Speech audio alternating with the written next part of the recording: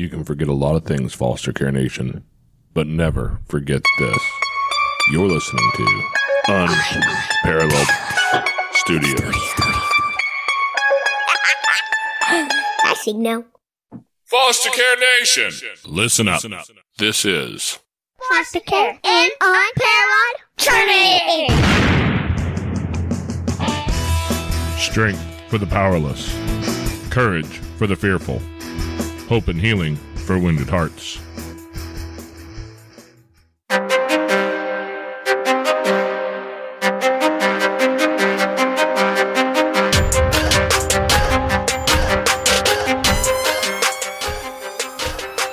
Hello and welcome back to Foster Care, an Unparalleled Journey with Jason. And Amanda. See, I told you guys, she is still alive. I don't have her, killed and hidden in a freezer in the basement or anything. We just don't have any appointments today, so she showed up today. Woohoo! Yeah, welcome back for after the long hiatus. Today we have CJ playing with us today. How you doing today, CJ? I'm amazing, guys. How are you? I'm so weirded out calling the wrong person CJ because, as I mentioned to you before we started, that's my son's name. And so, yeah, I feel weird calling the wrong person CJ, but there are, I guess, more than one CJ in the world. You know, the only other CJ I ever met was when I was in the military. He was a pararescue jumper, which we affectionately call PJs, and he was CJ the PJ. Hi.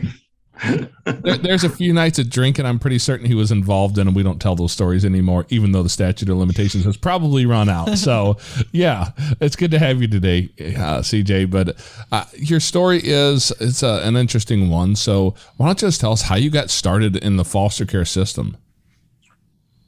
My dad married my stepmother. I was about 7 years old. It was 1978. Before they even married, her and I had a adversarial, to say the least, relationship. It never improved. And I was 14. I come home one day. She started in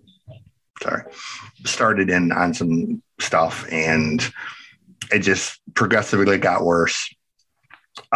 She shoved me into a refrigerator. I picked a frying pan up and smacked her upside the head with it. Ooh. And I was just like, all right, I got to go. My dad's a truck driver. He's been a truck driver for 52 years. So he was never home, essentially. He would be home maybe 2 days a month. So I was kind of stuck with her and just dealing with whatever the fallout of that was. And I had a friend who rode the bus. He lived about a mile down the road, and me being 14, having no understanding of anything really, I thought, you know what? I don't want to live here anymore. I'm going to go live with Jerry because he's in a foster home. I'll just live there with him. So I went down the road and I knocked on the door, and he got his foster dad. And I said, can I live here? And he goes, well, it doesn't work that way. You have to. So the worker come out and picked me up, and I explained everything. My dad had come home that night. The worker went down to speak to my dad, and my dad basically demanded she leave the property and just, wanted nothing to do with it. So I was placed in a foster home, not that particular one, but another one. And I was there for about 4 years, almost just under 4 years. I was in foster care. I think I was in 28 foster homes in 4 years, somewhere around there. It was a ton. I was a horrible kid. I had the mindset of, if you don't care about me, I don't care about you. So I was as disruptive and destructive as you could be. It was me lashing back at a system that didn't give a crap about me, basically. And I regret it now that I didn't take opportunities that were available to me, but I was angry, and The one thing I've always been very, very good at is destruction. So, yeah. Okay, so you are a kid though, and that doesn't make you a bad kid. That makes you a kid that was looking for connection and love. That's not a bad kid. Yeah, my biggest problem is I have a 156 IQ. I read 700 words a minute. So I was extremely bored most of the time because I was smarter than half of the people that I had to deal with on a day-to-day basis, as far as the workers, the just people in general. And even being in foster care, the very first lawyer they gave me, child advocate, he was completely worthless. He didn't give two craps. He wouldn't listen to anything I asked or said. And I demanded to act as my own attorney. And the judge thought I was insane, but he said, I'll give you a chance. And I spent the next 3 weeks at the library researching everything I could about probate law and whatnot. And I acted as my own attorney. And I did well enough that Judge Preisel essentially allowed me to act as my own advocate. I had to have an adult advocate with me, but I was allowed to ask questions, and I was allowed to question people where the majority wouldn't get that opportunity, because I demonstrated that I had a knowledge that most people didn't have. So that's kind of amazing, because most kids don't get to advocate for themselves. Right. Nobody's listening to what they have to say, and essentially they're lost. Yeah. So that's really neat that the judge was able to look past some of that and be like, okay, let's do this. That's when you have a judge that kind of cares about what he's doing. Yeah. Judge Preisel was an amazing judge. He was a judge for, probably 48 years or so before he retired. An amazing person. And he did so much for kids in that county where I was. But he had his own way of doing things, and you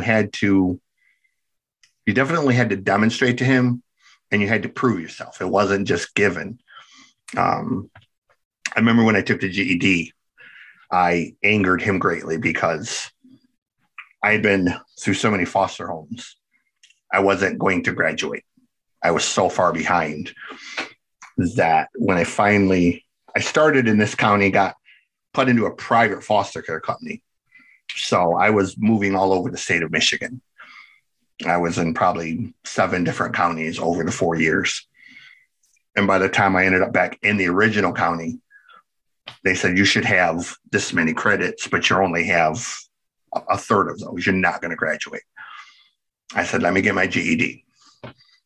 Judge Preisel said, okay, great. We're going to put you in these classes. These are preparatory classes to prepare you for it. I went the first day, read through the entire book, was bored after an hour, asked the teacher, can I take the test now? She said, oh, you can't take the test now. You've only been here 1 day. I said, oh, I'm ready to take the test. It's impossible. You never, ever pass it. So when she dismissed us for the day, I walked down to the adult education building and I said, I'm here to take the GED test. And the woman was like, okay, here's the first test. And I took the first test. It took me 20 minutes. I took the second test. I took the third test. I took the fourth test. Then I went back the next morning and I took the final test, which was the writing part. They called Judge Preisel to tell him that I had taken all of the tests over a 4-hour period. He called me and he was furious. You're going to fail all of these tests. You didn't allow yourself to prepare, all of this crap. And I was like, look, I passed the test. I promise you. That's impossible. No, there's no way you could. 3 days later, the test come back. Not only did I pass the GED, out of a 65 score that you could achieve at that time, I had achieved a 63.7. average score. That's a decent score, I think. Yeah. It was the top 1% in the nation of that year. 63.7 is probably what my average grade was in most of my classes in high school. So when Judge Pryzel seen the score, he was kind of like, did you cheat? And I was like, how did I cheat? I was sitting in a room with 7 people watching me, you know? And he was just, again, he was like, you need to just go do something. You are too smart to, and that was always my problem. I was too smart for my own good. And I joined the military because what else are you going to do at 18 years old when you have nowhere to go, no money, and a GED? And even joining the military was a debacle because I took the ASVAB. I scored a 91 on the ASVAB. And they immediately said, you cheated. I didn't cheat. There's no way a 10th grader, or there's no way an 18-year-old with a 10th grade education and a GED got a 91 on the ASVAB. I was in a room with 100 other applicants. How do you think I cheated? So the captain of the recruiting company had to come down, and he put me in a closet in the recruiting office and made me retake the test. He's like, okay, well, obviously you didn't cheat. You have to take it again. So they took me back to Lansing, took it a second time, and I scored a 90. All right, good. Here's your job. You can do infantry or cannon fighter. And I was like, okay, not interested. And I went to walk away. Of course, that pissed him off because you know how much money we've spent? I don't care. It sounds like a military mentality, though. Well, you know, and they're like, well, what do you want to do? And I'm like, something that's not going to get me killed. And they're like, well, you only have a GED, but I have a 91 ASVAB. Well, what does that matter? Because if I was joining in the Navy, I could work on a nuclear submarine. If I was joining the Air Force, I could fly a plane. In the Army, you're telling me I can go out and crawl through the mud and get killed. There's got to be something better that you guys have than that. Well, we offered you cannon fired. That's still getting shot at. Like, you know, it's something that isn't going to involve me having to go to some crappy country, stand in the heat, and get shot at. And we went back and forth for 2 days. And I just refused to take a crappy job. And finally, they were like, we can make you a Patriot Missile Systems operator. What the hell is that? So they showed me all this cool Top Gun type crap. I was like, oh, yeah, this looks cool. Shooting down Scuds, you know, you get your own. Yeah, that was a. that was a, excuse my language, but that was a bullshit pitch that they gave me. So I still ended up in a faraway place. With people getting shot at. Yeah, it's funny because our oldest son, CJ, when he was a little kid, my brother had his what was it he said exactly? He said, that boy's smart. He's real smart. I don't know if he's cure cancer smart or build a bomb in the basement smart, but he's smart. Yeah. And he ended up going off to the military. And I was both of those. when he went to the recruiter's office, I told him, don't go there without me. Like I've been in the military. I know this game, right? And right. Sergeant White, bless his soul, he was trying to get a body in a uniform, and he was trying to sell him on some sort of missile repair systems. And I told him, I said, be smarter than your old man, bud. Go do something where you can serve your country, and when you're done, your country can serve you. And so he ended up he went off to a couple schools and ended up with his LPN degree. And right now he is making mad money as a nurse in the civilian world since he's been out. But you know, yeah, because the job I did, I could go do it in the civilian world, but I had to go to like Fort Meade, Maryland, and work a quarter mile underground, and I can't answer questions like how was your day at the end of the work day. So I went, no thanks, I don't want to do this as a civilian. I had my time in, it was fun and all that, but yeah, so the military has a lot of amazing options if you push through, you know, some of the BS that they hide it behind, but yeah, it sounds like you had an interesting time. Did you spend any time overseas, or were you in country most of the time? I was in country the whole time. I was at Fort Sill, playing around in the dirt and whatnot. I ended up being in trouble more than I was actually doing my job because, one, being a natural born comedian, I let my mouth get me into trouble that I shouldn't have gotten into. And a lot of the sergeants hated me because, they're having a sergeant mentality. What do you think? I'm stupid? Really want me to answer that? Is that a rhetorical question? Yeah. So, you tell me to be honest. Are you sure you want me to be honest? Yeah. Let's not count Article 15s up here because they told me that those went away at the end of the training phases. So hopefully that there's no record left of those in my history. I don't know about you, but Yeah, like I managed an honorable discharge. How I managed it, I don't know, but from day one, I did basic training at Fort Dix, New Jersey.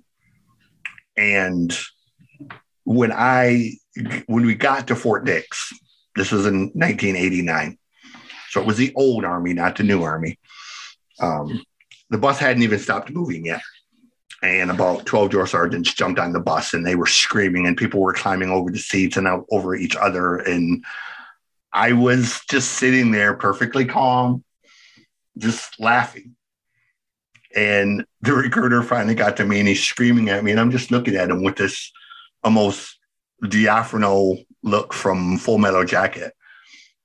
And I'm laughing at him because the stuff he's saying is hilarious. And he immediately, he's like, we've got a medical case over here. This one thinks everything is funny. And I was like, dude, you're fucking hilarious. And get off the bus and they run us through all of this stuff. And I didn't flip out like a lot of people because, one, I was prepared for it. Having the uncle that had gone through Vietnam and seen Full Metal Jacket 100 times, I knew what was going to happen. I got into trouble because I didn't overreact or I didn't freak out like they said. So they thought that I didn't care or that I was just being a smart ass. And I didn't mean to be, but it's just kind of who I was. And, I reacted back and not always in the best way, but I made it through. I imagine that as someone who has, you've been through that many homes in the foster system, you probably already understood what chaos looked like and learned to operate inside of that chaos pretty well. Yeah. Like it wasn't anything to me. Like I lived out of a bag. I would go to foster homes and they would say, "Oh, there's your dresser over there. Put your clothes in a dresser." No, I'm good. I'm not going to be here that long. What do you mean by that? Trust me, and I won't be here long enough to put my clothes in a dresser. I'll just keep them in my backpack to where, in a few days or a couple of weeks when y'all are sick of me, I'll just be ready to go. And I had that mentality for a long time, like even well into adulthood. I still got my Army rucksack and I had jeans rolled up and the boots in the side and shirts folded and I could pick that rucksack up at any time and let's go. Ready to go. So my Alice pack is right over there. I don't have any clothes packed in it because she would kill me if I tried to leave her with all these crazy kids. But yeah, I feel you. As long as you take the kids with you, you can go. No, I'm just playing. But going back to something, you said you had been in 20 some odd homes and then, then you age out and, it's like you said, what do you have? Where do you go? And so many kids are faced with that today, and that's part of what's wrong with our system. And we have so many kids from the system that, end up on the streets, homeless, no one to care about them. Yeah. And a huge percentage of those kids end up in the criminal justice system. Yeah. Did you find yourself there or did you manage to? Oh yeah. I've never went to prison, but I've definitely, spent my fair share of nights in county jail for the most ridiculous of things. Even when I was in foster care, I would get kicked out of foster homes, not even meaning to. Or I would get suspended from school over things that I didn't mean to get suspended over. And it was the most ridiculous stuff. And then foster parents would overreact to it. Well, we can't deal with this. And you go to the new foster home, and it's just like, I'm not trying to be disruptive. Like, there was one instance, I was in Clarkston, Michigan. And this was probably my 9th or 10th foster home. People were really nice. I actually liked it there. I was trying to stay out of trouble. I got suspended within 30 minutes of starting school because when we walked through the door, the first thing I noticed, the principal was a doppelganger for Tackleberry from Police Academy. I know who that is. You're bringing out the 80s in me. Yeah, like when I walked through the door, I just looked at him and was like, oh, crap. And I went to walk away and the kid walked past me and he's like, he hit me and went like this. And he goes, yeah, we call him Tack. And I was like, I'm going to get in so much trouble with this. So I went and I got breakfast. The lunchroom was kitty corner from the office. I sat down, was eating my breakfast. Some girl come over, sat down, started talking to me. We were having a conversation.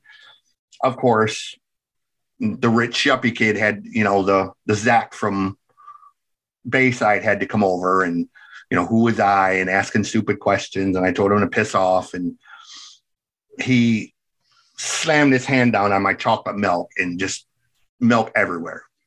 So I jumped up and kicked him in the face. And I broke a school record for being suspended before you actually even started school. So,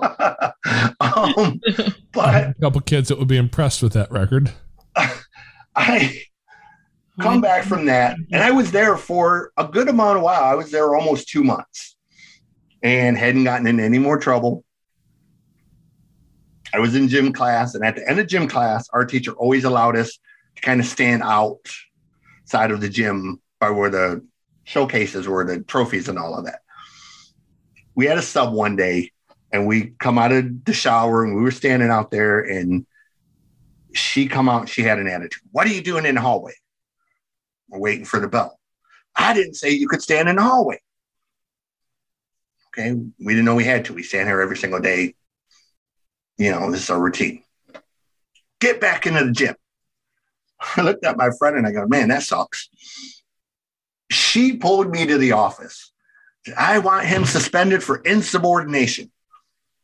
I'm looking at her like, are you serious? Like, I said, that sucks. So, of course, Tackleberry, because it was my second time. I'm suspending you for 10 days. Dude, are you serious? Like, 10 days for saying that sucks to a teacher. Like, bro, it's me. It's not even the worst thing I said before 8 a.m., okay? Like, come on, man. Like, he was adamant. So he called my foster mom. She come from work. Who'd you kick in the face this time? I didn't touch anybody. I didn't do anything. So when he told her what happened, she was livid. She was so mad that he had pulled her out of work over something so ridiculous. She started cussing him out. But, had to drive me all the way back to the house and take the day off work and all this other crap. And it was just to the point where, diversions decided you're being too disruptive in this home. And I'm like, I've gotten into trouble twice in almost 3 months. Like, that's a record for me. Okay. No, you got to go to the new foster home.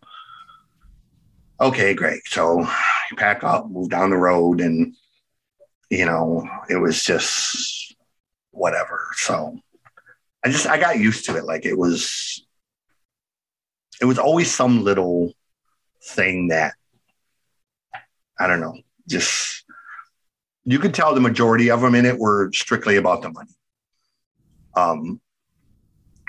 And that was annoying. I had one foster home who she did not cook. Everything she bought was the frozen prepared meals. The banquet meals. And just when you were hungry, you got a banquet meal out of the freezer, and that's what you had for dinner. And I started cooking. I didn't say you could cook. Well, I'm sick of banquet meals, like buy some real food. I don't get paid enough to buy you real food. You shouldn't fucking be a foster parent. Excuse my language, but part of the requirement of being a foster parent is that you actually feed us.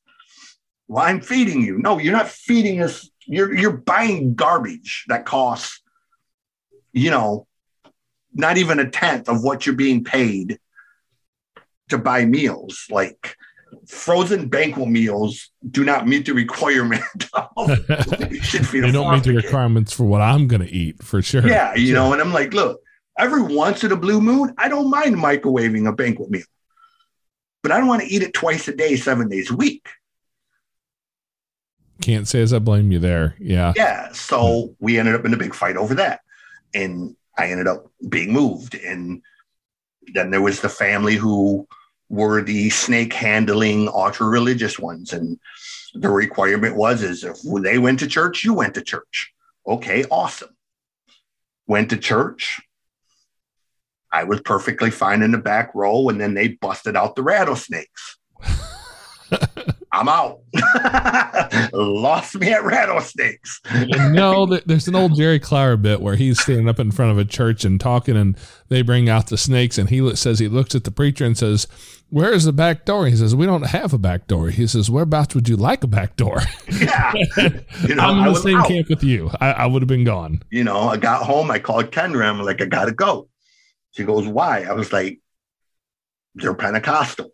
What's wrong with that? They talk to snakes." She's like, "Excuse me?" I was like, "We went to church. They had rattlesnakes." Ken was like, "I'll be there in the morning." They ended up losing their foster care license because they didn't tell anyone that, hey, they were crazy snake handling hillbillies. Yeah. I'm not one to give to anybody too much trouble over their personal belief systems, but I ain't going with you if y'all play with snakes in church. That's not my theory of any kind of test of faith. Because I'm with you. I don't run for anything, but that I'd make it an exception for that. Yeah. Well, Kendra was like, well, I had no idea that they would be crazy hillbillies like that. And I was like, really?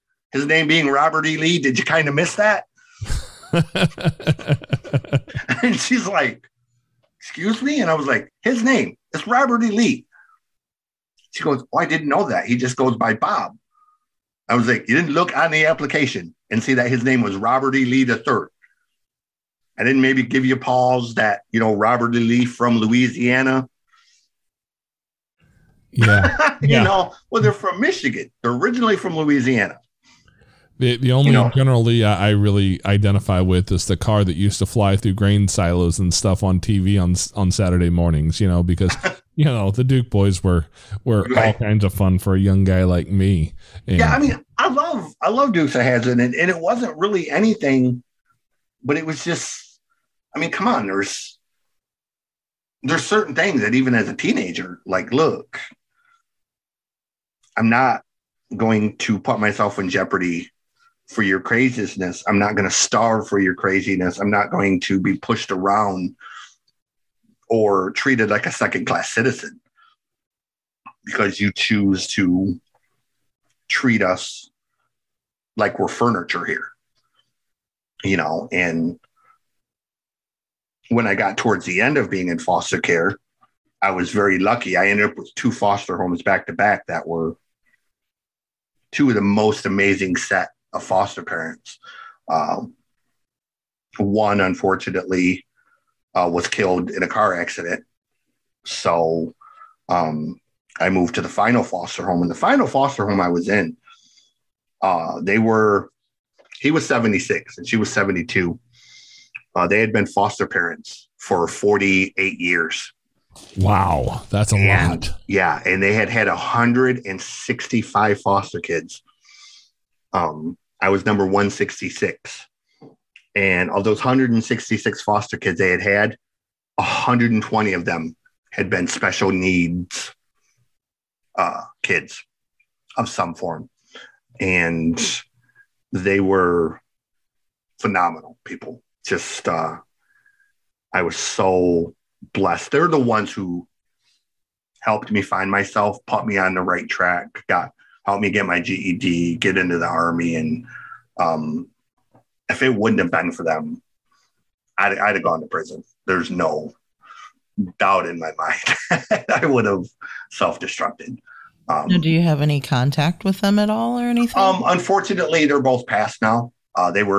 He was 76 at the time, and that was in 1989.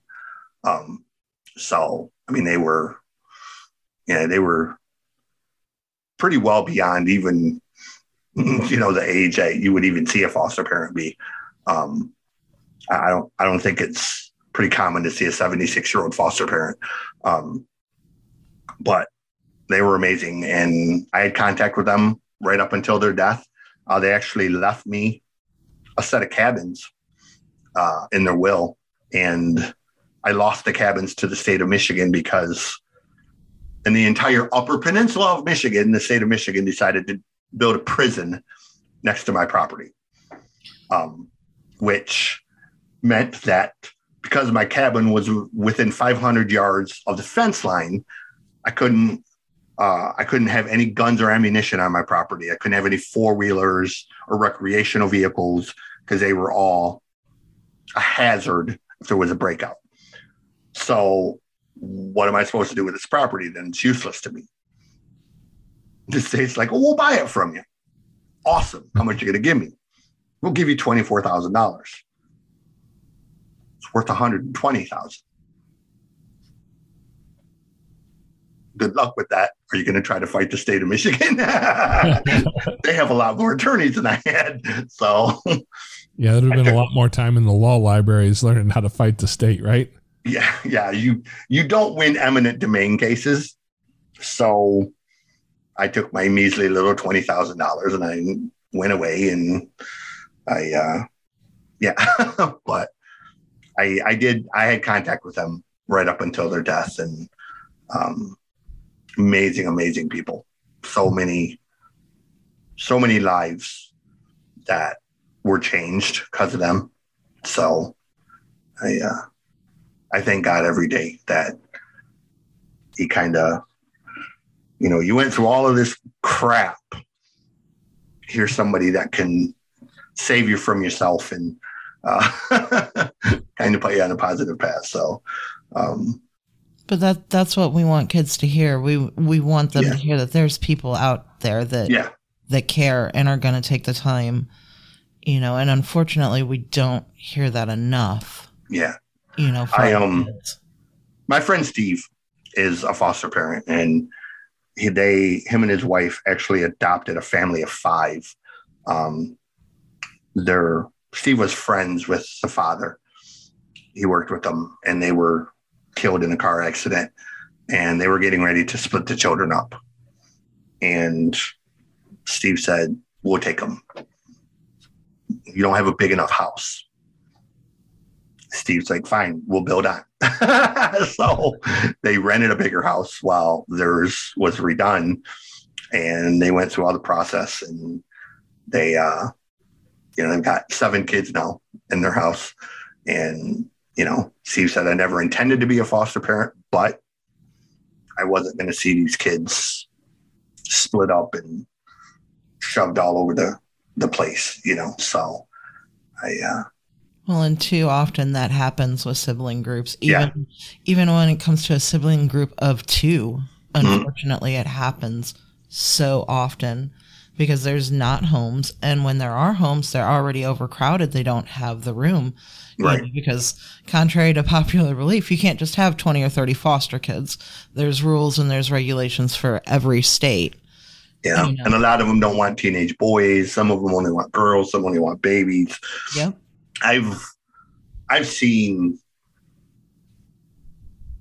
horrible people and really great people in the system. It kind of is what it is. You take it in turn, but definitely need, I won't say the system is completely broken, but there's a lot of things about the system that need to be fixed and looked at on a different scale. And you're right. I mean, there's some things that work, but there's a lot of things that don't. Yeah. And we got to get more people out there that are caring and paying attention to these things. Yeah. And just more workers to handle the number of cases that, I remember when I had Kendra as my worker, Kendra had 139 cases that she handled. And you can't expect someone to handle 139 cases on a daily basis. There's just no human way to handle that many cases and know what is going on with every single one across the board. Absolutely. Yeah. I mean, that's why we see the things that we do in the news and the kids that slip through the cracks. Mm-hmm. A lot of people don't understand what the job of a caseworker is. Right. 139 kids, that's 139 visits a month. Yep. That's not court papers. That's not court appearances. That's just court appearances, scheduling doctor's appointments. Yeah, that's not visitation with each kid's parents. Yeah. And unfortunately, our social workers are not paid anything. Yep, and that's and exactly we can't keep them. That's exactly what I was thinking. Is I've learned just enough to know that in our area, we're in Missouri, and in Missouri, I believe a caseworker makes 30-something thousand a year, like 32. Yeah, on the low end. So, where are you guys at in Missouri?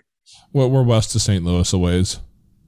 Okay, I lived in when I was in the National Guard. I was actually at Fort Leavenworth. I was in the Missouri National Guard, and I lived in Poplar Bluff, down in the Boot Heel. Poplar Bluff. That's all the way down in the Boot Heel, almost. Way out there in the sticks. Over by Cape Girardeau and Dexter and all of that. So. Well, if you leave that and drive an hour or two west out into the middle of absolute nowhere, that's where Amanda's family comes from. We've been there a couple times, and it's a drive. But I had a friend who lived in Rolla, so I'm familiar with. I used to live in Rolla for a time. Yeah, that is as close to a wrong turn movie as you are ever going to get if you get lost out that kind of way. Like not the people themselves, but just like the first time I drove up there. I don't know. Some of the people are pretty questionable too. Like the first time I drove up there, the only thing I could think of is, please God, don't let me get lost, because I swear to God, I've seen this in a wrong turn movie. Like, like Banjo. Like I swear I've seen that house in a horror movie. I don't know which one. I'm pretty sure I've seen that house in a horror movie. But, So we're out here, even in rural Missouri, where there's not, the cost of living, the wages, and all that, isn't real high necessarily, but still $30,000 a year is not enough to sustain a family. And so they wonder why we have these caseworkers who have these huge caseloads. They work for about 6 months, get burned out, and go somewhere and do something else because they just can't live that life. It's too much. And not only that, a lot of people don't think about it, but these caseworkers, they take their cases home. Mm-hmm. They internalize that trauma and feelings of hopelessness and not being able to do or help a child the way they feel like they should. And, I got to give mad props to the caseworkers. They're doing a job that is so completely hard, but the turnover is crazy, And that's the thing right there is, the caseworkers, just like very much like being a CNA or being a nurse in like the NICU, they will tell you, when I did CNA training, they said, don't get attached to the patients. Don't get attached. Well, when you care for someone for 8 hours a day, every single day, it's impossible not to talk to them, not to get attached. When you're dealing with guys that were in World War II, they were in Vietnam, they had these incredible life experiences, incredible stories. You can't not get attached to them. And I had one gentleman who, he was like a grandfather to me, and I never intended him to be. But I came to work one day and he had passed, and it crushed me. And I was like, I can't do this. I can't do this every single day. That just too much mentally. And the woman was just like, well, I told you not to get attached to him. And I was like, you know what? You sit up in your tower doing your administrative duties. You're not out on this floor. You don't deal with it, the daily stuff. Well, and everybody deserves somebody to care about them and to give them some dignity and some kindness. For a long time, I took care of 4 ladies with special needs and disabilities. I was in their home, every day to day.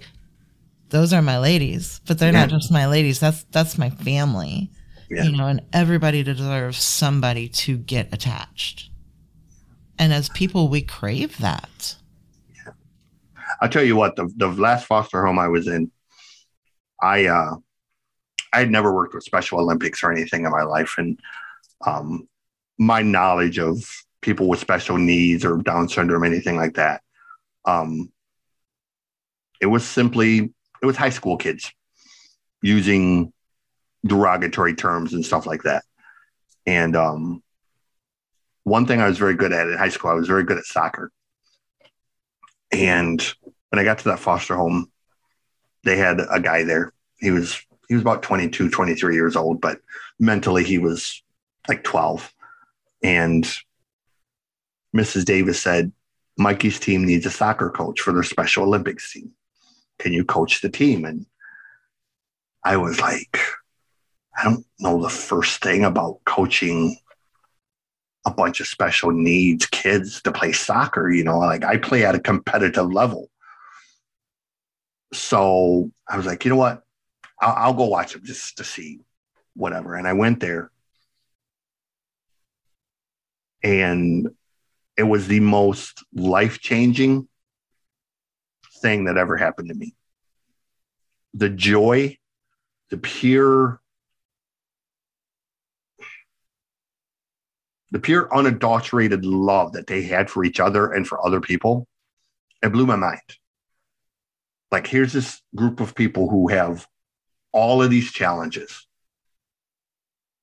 and they don't have a hateful bone in their body. They don't know how to be hateful. They don't know how to be anything other than perfectly content and happy.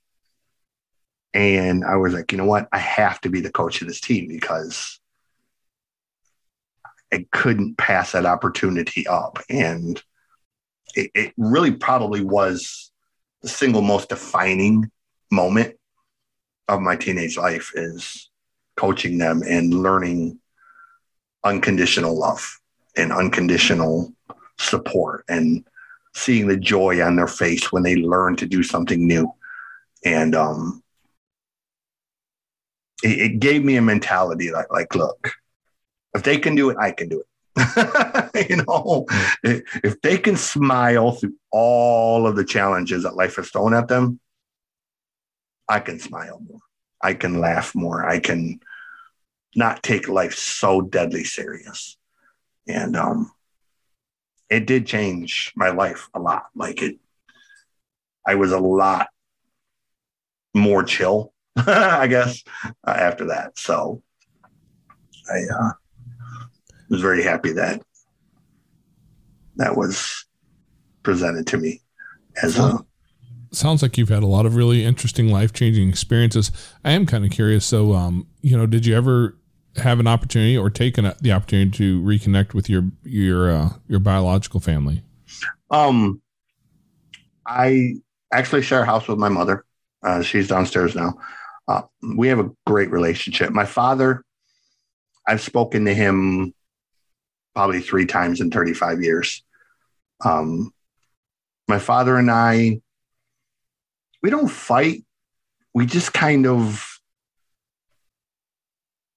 we have very different views on life, what life is, and what you should do with life. The number one thing for me, I have always said, I will not be my father. My father, I remember my father saying, I love you one time in my life. July 8th, 1978, 8:37 p.m. I remember it because it is the only time that man ever said, I love you to me. And I always said, I'm not going to be that man. I'm not going to make my kids go through life never knowing that I love them, never knowing that I'm proud of them, never knowing that I'm there for them no matter what. And I've never broken that rule or promise. I've been here for my children no matter how difficult it's been, no matter what it cost me financially or job-wise. I've had jobs that I've quit that, sorry, dude, gotta go. Well, you can't just quit your job. Look, but you are my kids, and I'm not putting you over my kids. I can get another job. I can't get another kid. And it's been my biggest thing going through life is at the end of the day, if you don't remember me for anything else other than being a good parent, I'm okay with that. Because that's all I want to be remembered for, truthfully. Like, if I write a great book or make a great movie and you remember me for that, awesome. I'll take it. But if my tombstone says nothing more than amazing father, I'm okay with that too, because that's what my life is about, is being a dad. And, that's the most important thing to me. So, and it all comes from what I dealt with is just, I'll make damn sure my kids never have to go through that. No kid should have to go through it, but I don't have the ability to stop other kids from going through it, but I can damn sure make sure mine never go through it. So, sorry, I don't mean to cry. I just, my kids they're everything to me, and I've raised 8 kids, either through my biological kids or through stepchildren. So parenting it's a big thing for me. Yeah, it's amazing how sometimes, some people have bad things happen in life and they turn to horrible people because of it. And some people have bad things in life and they say, I choose better for my future. And it sounds like you've really chosen that better road. You've learned from the bad choices of other adults and decided to become a good adult in your own right. I try. I mean, I make mistakes. I'm not perfect. But even with this divorce I went through last year, I was adamant about, I want sole custody across the board, period. That's it. She can have every physical piece of furniture, the bank accounts, everything. I want sole custody of my son. And the judge is like, why are you so adamant about that? Because the circumstances surrounding this situation right now, I will not have my son subjected to that circus that she's calling a life. He will not suffer mentally because she chose to turn her life into a mess. If my son has nothing else in life other than peace of mind and a safe home, good. I can replace the money. I can buy more furniture. I can get another car. I would take a financial beating. Want my son. And I won. I got sole custody with supervised visitations for her. So, my son is with me. He's happy. He's the most joyful kid you'll ever meet. And that's all that's important to me. So. Well, and that's what really matters at the end of the day. You know, Mm-hmm. I haven't met many people who, you know, I've sat at the deathbed of a few men, and I've not met one of them yet who laid there and complained about, you know, not having done enough work or gotten enough toys, and they wanted to get a yacht before they died. Not one of them talked about any of that sort of stuff. You know, it was that legacy they were leaving behind them in form of children and family, and the things that mattered at the end of life were the people. Family is everything to me. Like having nice stuff is awesome. And I've got a lot of nice stuff, but I would literally give every bit of it away if it meant the safety of my kids, their well-being, their mental health, whatever. None of it means anything if they're in any kind of danger. So, you know, it's just, it is what it is at the end of the day. And my friends know that. My friends know, people who know me know, you can test me in 99 ways. The one way you can't test me is my kids. Don't ever put my kids in danger or the line of fire, because my reaction will not be a reaction you like. You know, like, you want me to fight? My kids are the one way to do it. Like, right now, I'll go from Winnie the Pooh to Kodiak Killer and that quick over my kids, man. Like, yeah. I have one last question before we jump out of here. You know, I talk to a lot of dads, part of a dad's group in the leadership team there. And so I meet dads from across the country, across the world, honestly. And some of these guys, I'm going to tell you, that Australian accent is probably the hardest one for me to pull apart so far. But, you know, I talk to a lot of dads, and the most common thing I see across the board is guys who have had that big father wound in their own childhood. And obviously, you know, you've talked about your own. Have you been able to work through that in your own life and move forward, or is that something you're still working on? I think it's a little of both. Like, I don't think about it a lot. My dad's a truck driver, 52 years. I wanted to be a rock star. That was my plan A, my plan B, and my plan C. I did it up until my sons were born, where it wasn't feasible. And I always said, I'm not going to be a truck driver. I ended up being a truck driver.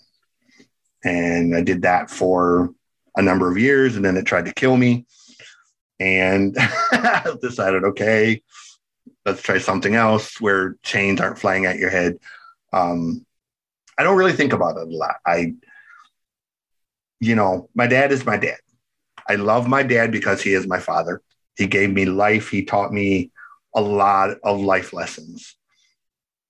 But there is that animosity there, and I simply refuse to let it affect who I am as a dad.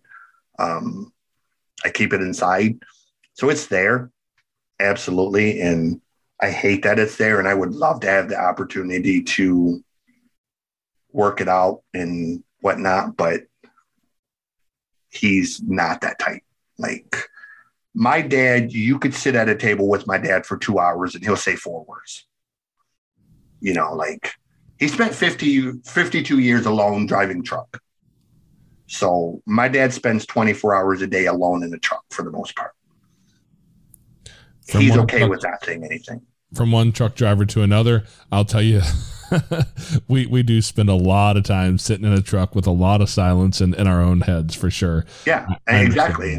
And I get where he's coming from. He's always been that way. But my dad is just, he's a rare breed. Like, you're not going to change his mind. He's a Leo, you know, and like I said, he's just, he wants what he wants, and you're not going to change his mind. Nothing you say is going to change that mind. And it's frustrating to me because, hey, this is your grandchild. And he's like, okay, how are you?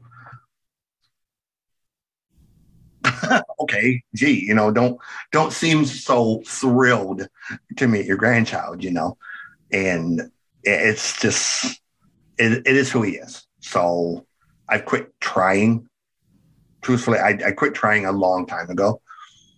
and I concentrate on what I can change. I concentrate on what I can be positive about so that they have positivity in their life. They've met my dad. They know my dad, but I don't go to his house. He doesn't come to mine. We don't talk on the phone or anything like that. His new wife that he's been married to for many years now, I graduated with her. So, he's 21 years older than his wife. So it kind of is what it is, really, truthfully. I mean, that's about the only way I can put it is I love him. He's my dad, but I don't want to be him. I'm not. There's really very few ways that I'm like my father, other than maybe I'm a disciplinarian, as far as the one thing that I've made sure of with my kids is to learn respect for people and things, work hard for it and you'll appreciate it a lot more than if it's just given to you freely. Have respect for other people's property and time. One rule my great grandfather had, and I live by this rule. If you're 15 minutes early, you're 15 minutes late. He was military, wasn't he? Actually, he wasn't. Really? But that was his rule of thumb. So I am always 15 minutes early, no matter what I do. And that's gone on to my kids is don't show up late. It's a disrespectful to people and their time. Be there, be prepared, be ready to go. Yeah, whether it's a job interview, whatever it is, just let them know that you're there and you're ready to go and get it done and move on. And, this way I've raised my kids is just respect is the biggest thing to me is you're not going to get to respect back all the time, but if you put the respect out there, then you'll get good karma. If they do bad stuff, then that's on them. Let them deal with the negative repercussions of being that bad person. So, yeah. Well, CJ, I want to thank you for coming in here today and telling your story because these are the stories that people need to hear.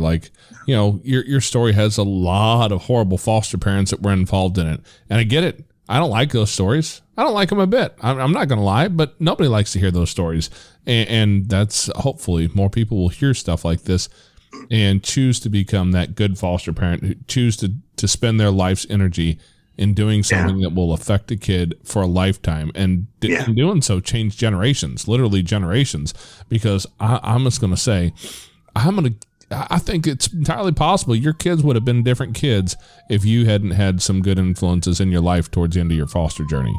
Oh, absolutely. I would have never had kids. I'd have been, there's no doubt in my mind without the Davises, I'd have gone to prison or I'd have been dead. I was destructive and I didn't care. There was no point in life to me. My goal was destruction and I was very good at it, very disruptive, very, even not even physical destruction, but just being in a classroom. I was the kid who they showed us the Miracle Worker movie in a class. Helen Keller, the cute little blind girl who learned to read and write. Hey, did you know when Helen Keller grew up, she was a hardcore communist who wrote 3 books about overthrowing the U.S. government? This was in 1986. You couldn't use the word communist back then. It was a bad word. So thrown out of class, taken to the office because I was disruptive. How did you even know that? I read a lot. You shouldn't be reading those kind of books. Why are you telling a kid that he shouldn't be reading books? That's the most asinine thing I've ever heard. You should be telling kids to read books. Smarter kids means a smarter society. A smarter society means we're better off, so I run against people like that all through my teenage years. So I was angry all the time because I had to deal with stupid people. And the more I was angry, the more I was destructive or disruptive. And I went from foster home to foster home to foster home to foster home because of it. Because nobody wanted the smart ass kid or the sarcastic kid or the kid who would never shut up or the kid who, you know, was just going to be a pain in their ass, basically. So, you know, that's kind of the story of my life, you know, is like, it seems like you've turned that around quite a bit. Yeah. I know we talked before we jumped into this. You have a few things going on in your life, some things that you like to do. You have a couple of your own podcasts and a YouTube channel website. Yeah. Why don't you put, and I'll make certain all these are in the show notes. So if anybody wants to go find CJ's stuff, you'll find links to it in the show notes. But why don't you tell everybody where they can find it? Yeah, if you go on YouTube, you can find me Music God Reacts. I do reaction videos. Right now it's music, a lot of Japanese metal, a lot of stuff from all over the world. But we are going to get into food stuff. We're going to get into weird drinks. And I'm obsessed with Asian stuff. You're going to see me eating all kinds of weird noodles and hot stuff and drinks and that kind of stuff from the Philippines and Thailand and Japan and China and all of that. I have a podcast called The Noise Report, where I interview really cool and interesting people, a lot of rock stars. I've interviewed Lloyd Kaufman, who did the Toxic Avenger movies. I have interviewed a lot of my big musical heroes. I've interviewed, you know, authors who are just starting out. I don't care how famous you are. It's all about life stories and life experiences and sharing those and bettering each other through learning about different cultures and different life experiences because, hey, maybe I have a piece of knowledge you need. Maybe you have a piece of knowledge I need. And that's how you learn. That's how you become a better person, is through knowledge. And knowledge should be shared freely and openly all the time. So those are my main two things that you can find me. If you just look up Music God CJ Plain online, I'm all over the place. Riot on the Set. Riot on the Set media.rocks is my main website. Music reviews, all of that fun stuff where I ramble about music and, you know, stuff that I love, stuff that I hate, stuff that I make fun of. You know, imagine George Carlin as a music reviewer, and that's kind of what I go for most of the time. But yeah, I miss George Carlin. Oh man, so far ahead of his time. John Panette is the one that I miss so much. John Panette I got to meet John Panette and actually take him out to a food festival, and just such an amazing person. I was absolutely devastated when John died. That you know, he just a true amazing human being. So yeah, I always enjoyed his stuff. Yeah. You go now. You came 3 hours. But yeah, my favorite comedian of all time by far. But George is up there as well. George, just because, you know, knowledge.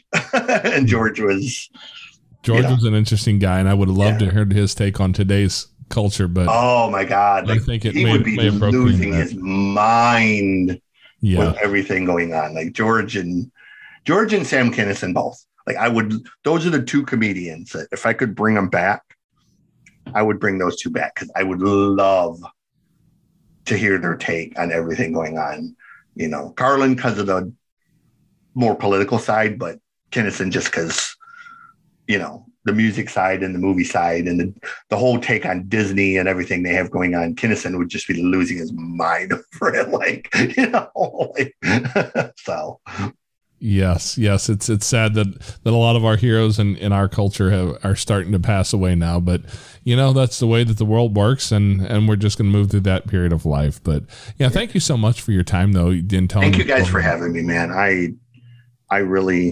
don't get to go on shows like this that often. Like I get to talk about music on a lot of shows, you know, and kind of flex my musical knowledge, but I don't get to talk about the deeper stuff or the more interesting stuff or to really share life experiences and kind of like, look, even through the bad, you can come out the other side and make good of it. So I'm very thankful that you guys allowed me to do this. Okay, Foster Care Nation, thank you for listening to CJ's story. Now take his knowledge and wisdom to heart so you can create love and healing in your family and community. Be sure to come back next week. We have new episodes every Tuesday. If you'd like to share your story as a guest, you can reach us at jason@fostercarenation.com.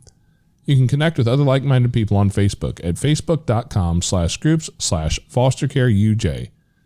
Don't forget, we have a Patreon account where you can support our mission for as little as $5 a month. It's at patreon.com/fostercarenation. The links to everything are in the show notes in your podcast player or at fostercarenation.com. And as always, you are so super awesome. I think you guys so cool. Yeah. Thank you for listening. Thanks. Unparalleled Studios.